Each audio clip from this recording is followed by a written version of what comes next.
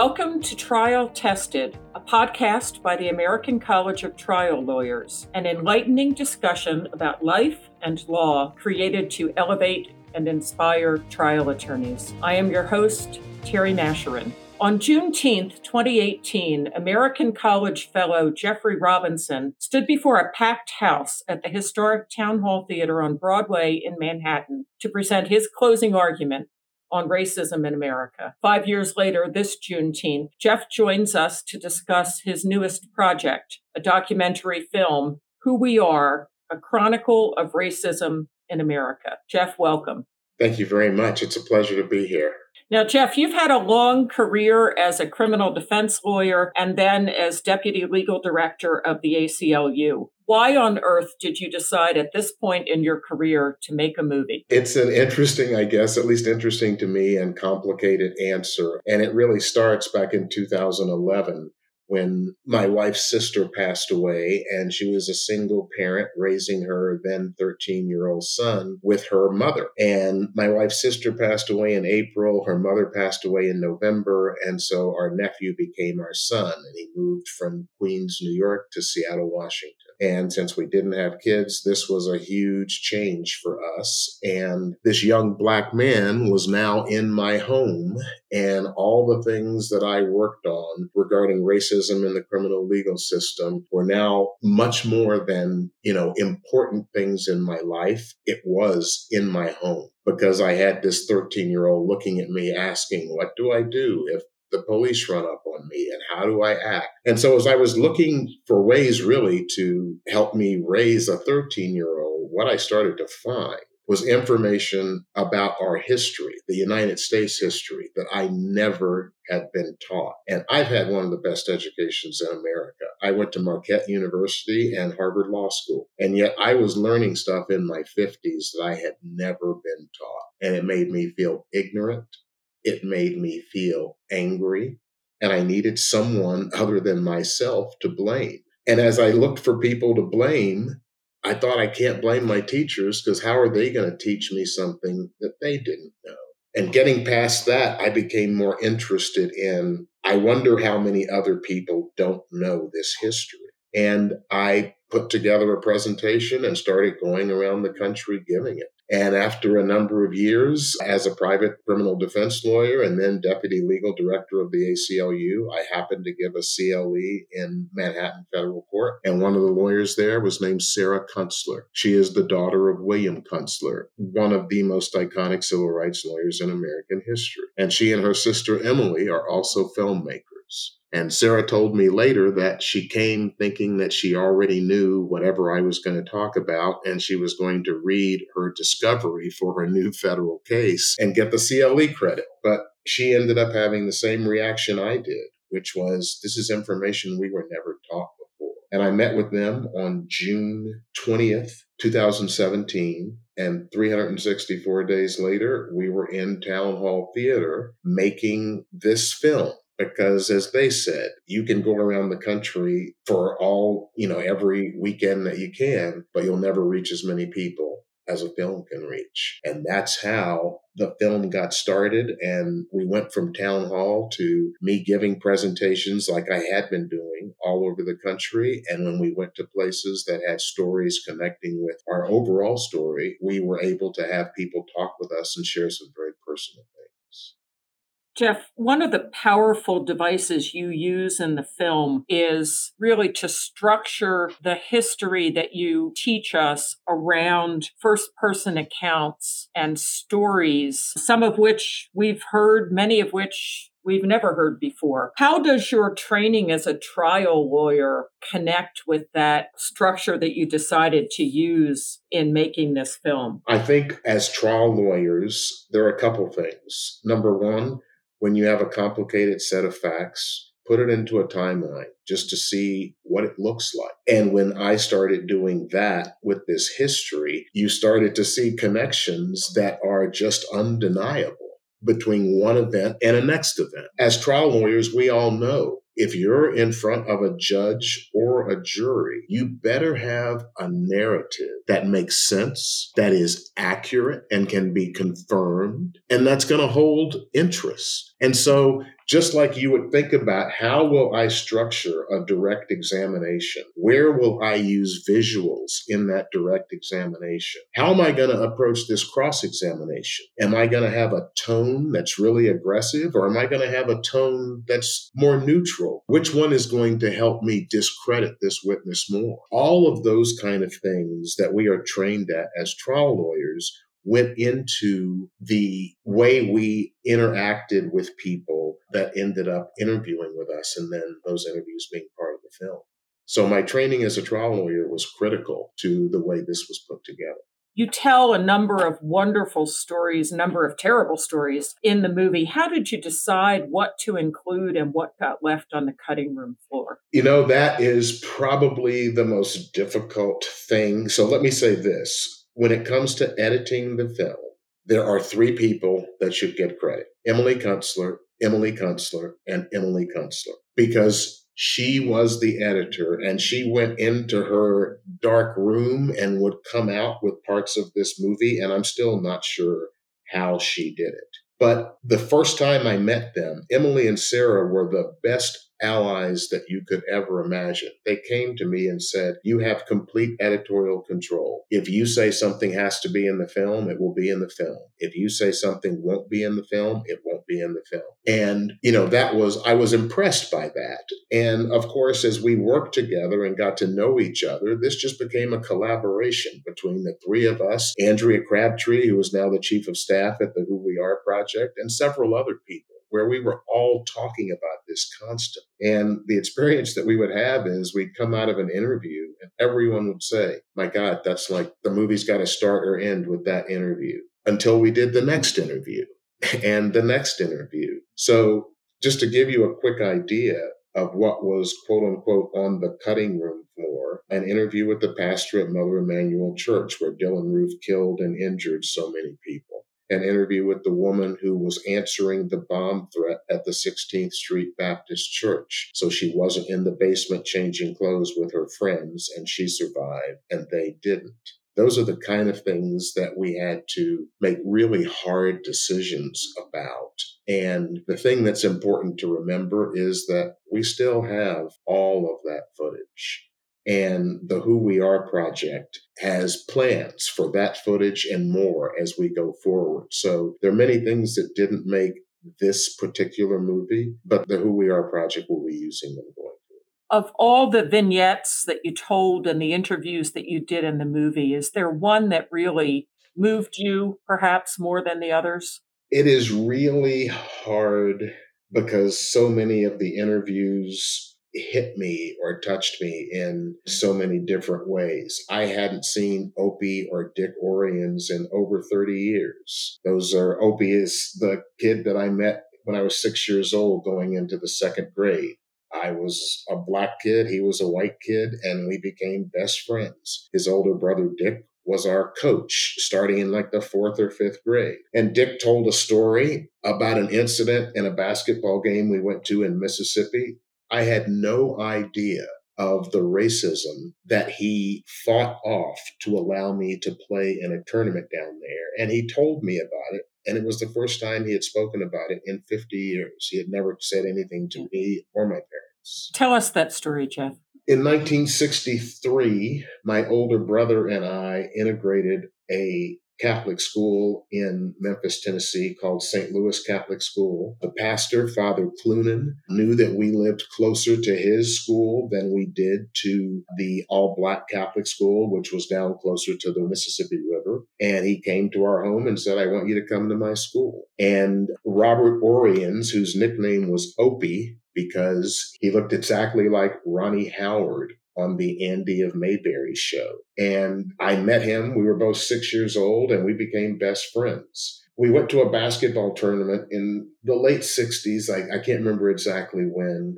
but when we got down there, I was the only black kid on our team. And as we walked into the gym, one of the other coaches came to Dick, who was our coach, and said, "We don't allow blacks in the gym." And I promise you, he did not use the term blacks. And Dick had to make a decision. Dick was 21 years old. And he decided, I'm not going to tell Jeffrey he can't play because he's part of our team. I'm not going to tell the team that we can't play because of Jeffrey. I'm not going to put this on the shoulders of 11 and 12-year-olds. And he didn't even tell my father. But what he did, who was down there with us, what he did was to turn to us and say, hey, the clock is broken and the referee isn't here, so we're not going to play. We're going to leave. And as we were walking out of the gym, the pastor of the Mississippi school where we were playing this tournament came up to him and said, what's going on? And he told him what happened. And Dick and the pastor went back in the gym and confronted the parents from the other teams. And they decided, okay, they're going to let him play. So he came back out and said, hey, the clock's fixed and the referee just got here, so we're going to play. I never knew anything about that for 50 years until he told us that while we were interviewing him for this film. And so, there are things that were incredibly personal that touched me. I think the thing that got to me the most was Senator Hank Saunders on the Edmund Pettus Bridge. And as we were talking to him, and this part is actually in the film, he was talking about all the things that were fought for during the civil rights movement and how we're fighting for the exact same things more than half a century later. And he said, white supremacy is very deep in American culture, and I didn't quite understand that. And when he said those last words, and I didn't understand that, his voice was quivering. And we had the experience as we were filming that segment of thinking we were going to lose the entire segment because it was clear something was happening. There were Black people and there were cameras at the foot of the Edmund Pettus Bridge. And at every stoplight, every time the light at the bottom of the bridge turned red, the cars that were there would start blaring their horns, trying to drown out whatever we were doing. They weren't doing it to say hello. They were doing it to try and interfere with what we were doing. And this was in 2018 or 19, maybe. And so I think that probably impacted me as much as anything. That's remarkable. Another moment in the film that really struck me involves a brilliant cross-examination that you did of a gentleman in Charleston, South Carolina. How did that happen? Well, we landed in Charleston on a Thursday night, and I gave this presentation that I had been going around the country giving, which is a 3-hour plus presentation. I gave it Thursday night. On Friday, we went to a plantation. We went to the Slave Mart Museum, which is part of the film. We went to just places where we had incredibly emotional experiences. My chief of staff, Andrea Crabtree, and I sat in the basement of Mother Emanuel Church in the room where Dylann Roof killed those people and injured others. That was a very impactful trip. So by Sunday, when we were all going to fly back home, I felt like I was sick, and I was in the B&B where I was staying, and everybody else was out just filming shots, and I was going to just meet him at the airport. And either Sarah or Emily called me and said, hey, you've got to get down here to the waterfront. There's this guy who is down here every weekend, and he and his group have huge Confederate flags, and they, uphold the Confederacy. And he signed a release, and he said he'll talk to us. So I got dressed and went down there. And as I was talking with this gentleman, it was clear that he was trying to goad me a little bit by some of the things that he was saying. And I think what he wanted was, a guy with a Confederate flag and a Black guy yelling at him. And that's a spectacle that everybody can talk about, but, it really doesn't get anybody anywhere.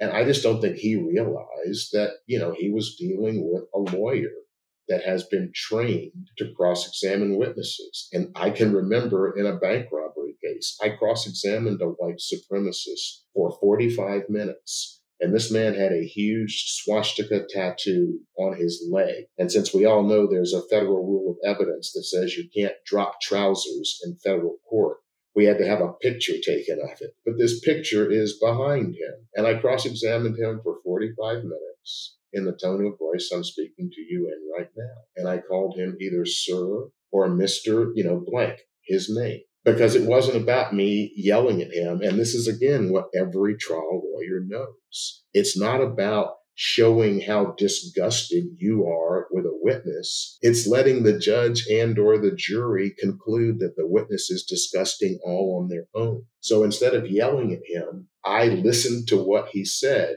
and then tried to feed it back to him to make him realize how stupid it sounded. One of the things he said to you, as I recall, was the Civil War wasn't fought about slavery. He said the Civil War wasn't fought about slavery. And if you see the film, you will see that one of the things I do is just to read portions of secession statements. And the secession statements make it absolutely clear exactly what the Civil War was fought over, and it was slavery. There's no question about it. The other thing that he said is enslaved people stayed enslaved because they were treated like family. And when he said that, I was enormously offended. I was definitely angry, but I wanted to make him eat those words. And I simply asked him, then would it be okay if I owned you as long as I treated you as family? And he wasn't willing to go there, obviously. And the last thing I'll say about him is that we have heard from him since the film was released. And he was very upset because he felt that he was being portrayed as a racist. And he said, if I saw a KKK person carrying a Confederate flag, I would want to beat them up. And I'm not saying we changed him in any way, because we haven't. He's still down there on the waterfront every weekend with his friends and his flags. But he had a moment of cognitive dissonance where he did not like the way that he looked. And I don't know that he had ever had one of those moments, or at least not in a long time. And there were people standing there on the waterfront watching us. And what I kept reminding myself is, I'm not just talking to him, I'm talking to the people who are listening here, and then people who may see this on film. And I don't want them to see me screaming at this guy. I want them to see what this guy is saying makes no sense. Jeff, I think one of the most powerful stories that you tell in the film is a story that really didn't come, I think, to general public consciousness until relatively recently, and that's the story of the Tulsa Massacre. And you interview a survivor of the massacre. What was it like being in Tulsa and talking to this wonderful woman who was just a child at the time that those events occurred in Tulsa? Yes, her name is Leslie Benningfield Randall. And as she said in the film, she is 100 and something years old. And we went to Tulsa first in December, and I'm not going to tell you the year because I'll get it wrong. And we went to Tulsa and stayed for maybe a week. We did not meet Mother Randall then, but we met Reverend Turner, who was the pastor at the historic church in Tulsa. We met Chief Amusan, who is one of the activists in Tulsa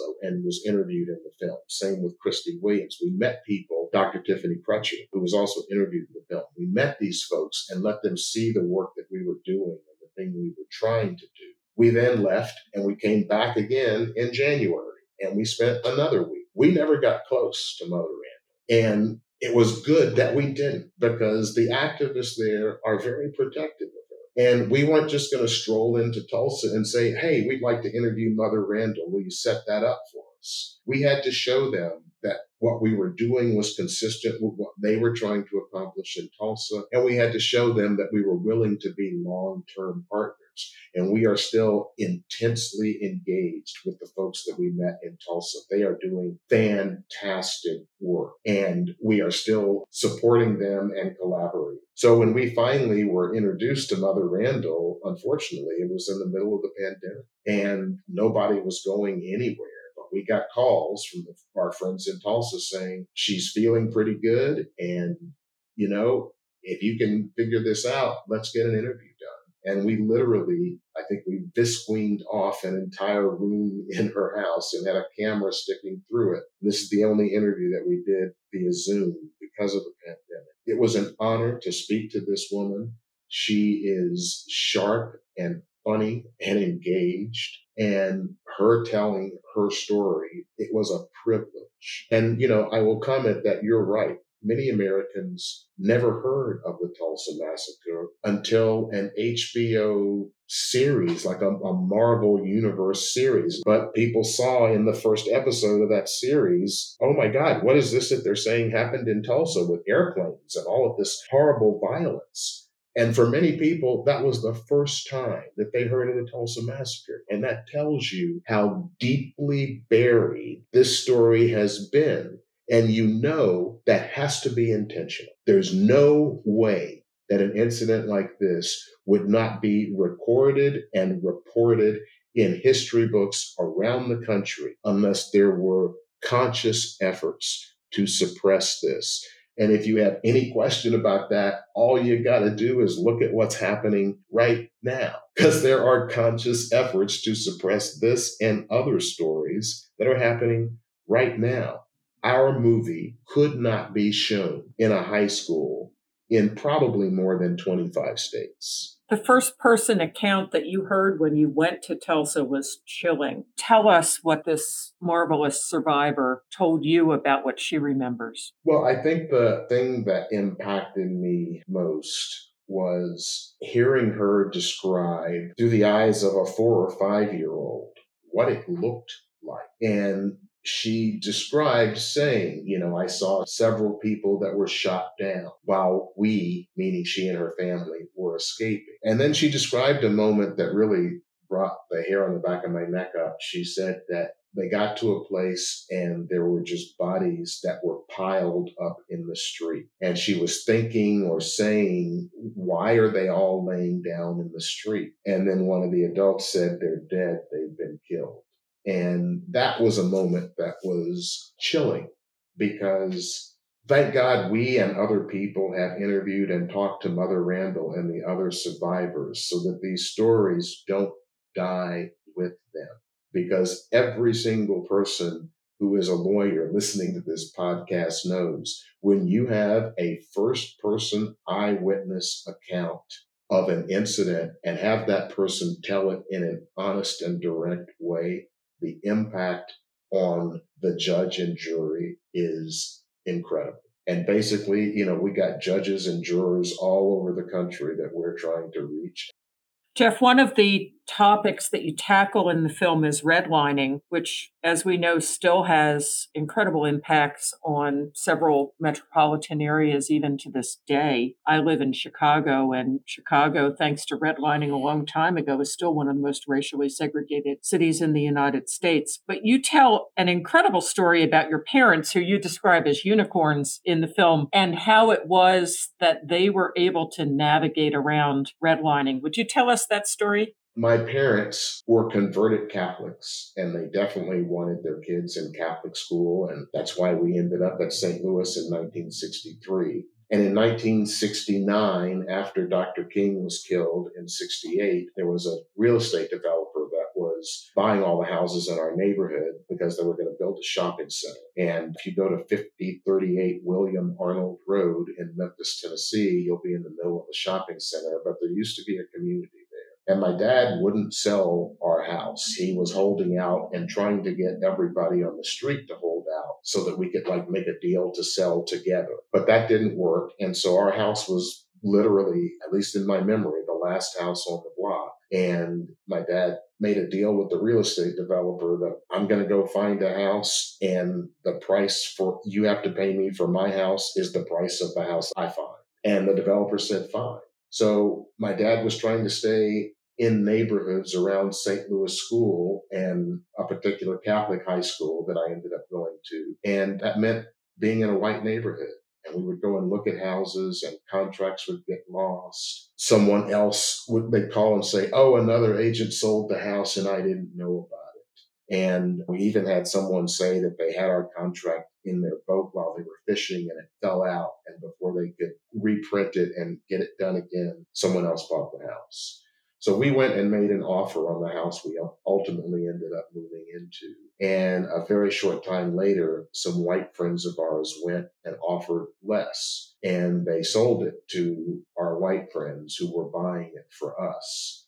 So my dad got the asking price from the developer and paid for the house, and we moved in. And that was what it took to get a house in a neighborhood that had great schools, a house that had room for my four brothers and sisters and I to have quiet places to study. And so my parents were unicorns. But I think that the reason that the story resonates is that there were unicorn Black parents all over America doing exactly the same thing. And I have had more people that I've met across the country who have seen the film, Black folks who are telling me, let me tell you the story of my parents and what they did. And these stories are so similar. And it's one of the things that Sarah Kunstler said, because I was reluctant to have personal stories in this film. And there's a lot about my personal story in this film. And Sarah and Emily convinced me that some of the things that happened in my life had connections to the civil rights movement, to things we were talking about. So we should include those. Jeff, when you made the presentation at Town Hall Theater in New York, it was Juneteenth of 2018. We're now 5 years beyond that night. And when I think of some of the events that have occurred even since you started the making of the film, things like Ahmaud Arbery and George Floyd and the real coming of age, if you will, of the Black Lives Matter movement. And now some of the things that are taking place in various states throughout the country, attempting, as you alluded to earlier, to banning discussion of racism in schools, rewriting curricula, refusing to teach African American history, and on and on. You know, one might say, well, are we moving backwards? What's your take, having studied the 200 plus years of American history? Where are we headed? That is such a great question. And I think the most honest answer that I can give you is we're still wavering at a tipping point. So it's unclear where we're headed. I have both hope and faith and optimism. And it's not, kind of Pollyannish optimism. So let me say a couple things. When we filmed in 2018, I said there's a Texas legislature movement where they're trying to say teachers will have to teach that slavery was a secondary issue to the Civil War. At that time, no one had even heard the initial CRT or had any idea about it. But even then, there was this movement to suppress the truth about our history, a movement that has gone on since before our lifetime and our parents' lifetime. And that's why I didn't know most of the stuff that was in this film until I went out and did research. That's why most people never heard of the Tulsa Massacre. And so I think it's important to think about 2018 to 2023. That's a 5-year period. And in the history of a country that's 400 years old, that's like a minute. And so tipping points don't last for like a moment. George Floyd's murder wasn't a tipping point. It was an incredibly important event, but it wasn't a tipping point. We are at the same tipping point that I described in 2018. We're at the exact same tipping point now, because tipping points, especially in the history of the United States, can last 10, sometimes even 20 years. So we are at a critical moment, but this moment has to be viewed over the long term. And the other thing I would say is looking at folks who are pushing back against telling the truth about our history. These are folks, and I will say, look at what happened on January 6th in our Capitol. That was an act of desperation, not an act of intellect.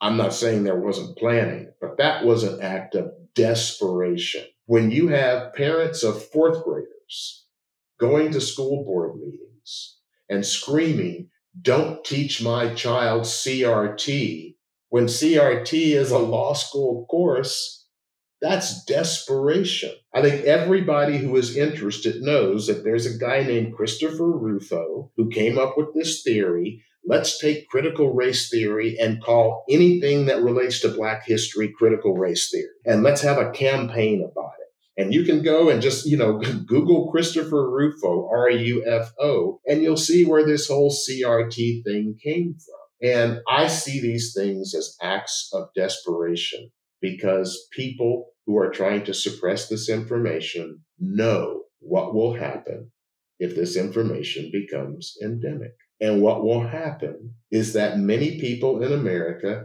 especially people 40 years old and younger, are going to say, we can do better. And there are things here that are just wrong that we have to address. They know that's going to happen. And I'm not talking about like a wave of the entire country changing, because in any democracy, in any government, you look at major changes in history, and it's a few people who are at the vanguard, who are responsible for getting just a few more people. And that's where big change can happen. So I am actually encouraged because those who are trying to suppress this information are doing it, especially with teenagers and college students, let's say. They're doing it with young people who, if you want to get them to read something, the best way to do it is to say, you can't read it. I don't know if these folks have ever dealt with young people before, but that's what they're dealing with. And there's this thing called the internet, where people can get information no matter what's taught in a classroom. So a classroom is not the only place that people can learn the truth. And their attempts to control what's in the classroom, there's big pushback against it. But what I see is that they are fighting a losing battle because this genie is out of the bottle. You ain't going to be able to put the Tulsa massacre back in the bottle. So you're not going to be able to talk about Tulsa and what has happened in the last 100 years in Tulsa without putting it into the context of the massacre. When you didn't know about it, you could have that conversation because you're ignorant about the history, but you can't put that genie back in the bottle. So that's why I am optimistic about the tipping point that we are at this point in American history, and a tipping point that we're going to be at for some time. And this time, it ain't our great grandfathers or our ancestors who are going to be responsible for which way it rolls. This time it's us. Jeff, I mentioned that you started the film project with the filming of your presentation on Juneteenth 2018. Was Juneteenth even a holiday then? No, it wasn't. And it was significant to me and to the Kunstler sisters and other people that we worked with, but it was not a holiday. And there was nothing on the radar to suggest that it was going to be a holiday. Well, May 30th of 2021 through June 1st of 2021, you had people marking the 100th year since the massacre. And virtually all eyes in America were focused on Tulsa during that time. The president was there. All kinds of politicians were there. There were all kinds of events there, all kinds of interviews, and people were getting a firsthand look, some for the first time in their lives, about what actually happened there. And this is my point about folks wanting to suppress history because they know the impact that it can have. On June 1st, 2021, you won't find anywhere that there's legislative history or anything about anybody trying to make Juneteenth a national holiday. So how did Juneteenth become a holiday? Between June 1st and June 17th, I think that's the day Congress passed it. They passed it in time to make it a holiday that year. Congress was dealing with the fact that the whole country was looking at what happened in the Tulsa massacre and saying, we have to do something. We have to do something. What is it we're going to do? And this is once again putting things into a timeline. You see what was happening in Tulsa, and you see that almost less than 3 weeks later, Juneteenth is a national holiday. And the research I did indicates that it cost $450 million to shut down the federal government for one day. So what Congress did just over the next 10 years is agree to spend $4.5 billion to give us a holiday. I'm not saying Juneteenth shouldn't be a holiday, but I'm saying that when you hear people say things like, well, we just wouldn't have the economic ability to do this, that, or the other, you see something like this and you have to start to ask questions. Jeff, what do you hope to accomplish with the Who We Are project, which is bigger than the film, but includes the film? The Who We Are project is a 501c3 organization, and our focus is education. We are going to be narrowly and intensely focused on educating people about the truth about our history of reliance on anti-Black racism in America. And let me say very quickly, the name of the film is Who We Are, A Chronicle of Racism in America, not The Chronicle of Racism in America, because I'm telling the story of anti-Black racism in America. I didn't feel I had the agency to tell the story of other kinds of racism in America, but, for another day and other groups and things we might collaborate on. We plan on taking up a lot of space. We're going to be very active on social media. We have already released a second mini documentary. It's only 7 minutes long, but it's about the 1876 presidential election and the compromise that came after that made Rutherford B. Hayes president of the United States. And part of that compromise resulted in essentially the North removing some troops and looking the other way, while the South instituted its black codes and Jim Crow laws that led us into the 20th century. And that film is narrated by Tom Hanks, and he's collaborating with us on several other projects. So we are going to focus on social media and other kinds of media to make sure that we can reach people. But just talking about that 7-minute documentary, if there's a history class where you're going to talk about the election of 1876, which, by the way, was decided 185 to 184 in the Electoral College, if you're going to talk about that, a 7-minute documentary that has a whole lot of facts and a whole lot of interest is a way to get students engaged. So we want to provide tools for teachers who can use them in states where this kind of an education is fostered. And in the anti-CRT states, we have plans for a series of events that we call Days of Learning. And our first one is going to be in Jacksonville, Florida, before the end of this year. We will, and for reasons which are all too obvious, and we will go with screening our movie on a Friday night, having a talk back after the movie. And on Saturday, we'll be inviting everyone from the community, including students, parents, teachers, groups, activists. We will invite the governor and the Republican legislature, but I don't think they'll come. We will have state, local, and national experts on anti-Black racism engaging in a whole day teach-in. We will have breakout groups where different subjects are discussed. Our plan is to provide food from Black-owned restaurants, and we will make clear what the government in the state of Florida is trying to suppress is not only true American history. So I've already told you about our plan to educate people, especially our young people, on how they can do research and original source document research, do interviews of people, film the interviews of people, giving them lawyer and actor training and how to talk to audiences. So we have these and other plans that we are currently fundraising for because our project is small. Literally, Andrea Crabtree and I and a couple of part-time people. And yet, with that small number of people, we've made over 100 presentations around the country since we really opened our doors in April of 2021. And some of those have been at small organizations. One was on the General Assembly floor at the UN. We've spoken to corporations, to all kinds of groups, and our goal of getting this information out there. Jeff, if our listeners are interested in getting involved with the Who We Are project, what's the best way for them to do that? Come to our website, www.thewhoweareproject.org, and contact us, because especially, if there are lawyers listening, there are partnerships that we would like to have with law firms where we can get help with part of the research that we'd like to be done. And it's not only how the legal system has used anti-Black racism, because there are examples of that are both in the film and that we're researching right now.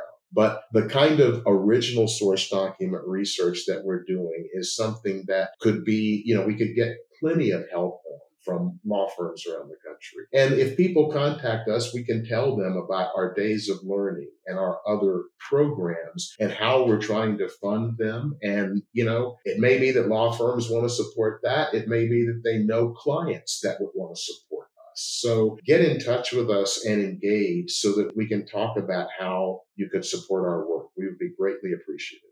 Jeff, thank you so much for spending time with us today to help us celebrate Juneteenth. I'd like to make sure that our listeners are aware that the movie, Who We Are, A Chronicle of Racism in America, is currently streaming on both Netflix and Amazon Prime. And if you check out the project website, as Jeff said, the whoweareproject.org, there are many other resources about the project that are available on the website, including the ability to license the film if you'd like to have it shown for a group or in your offices, and also the short film that Jeff mentioned. I'd like to thank you all for listening to Trial Tested, a podcast of the American College of Trial Lawyers. The American College is dedicated to maintaining and improving the standards of trial practice, professionalism, ethics, and the administration of justice. Subscribe now to catch every inspiring episode.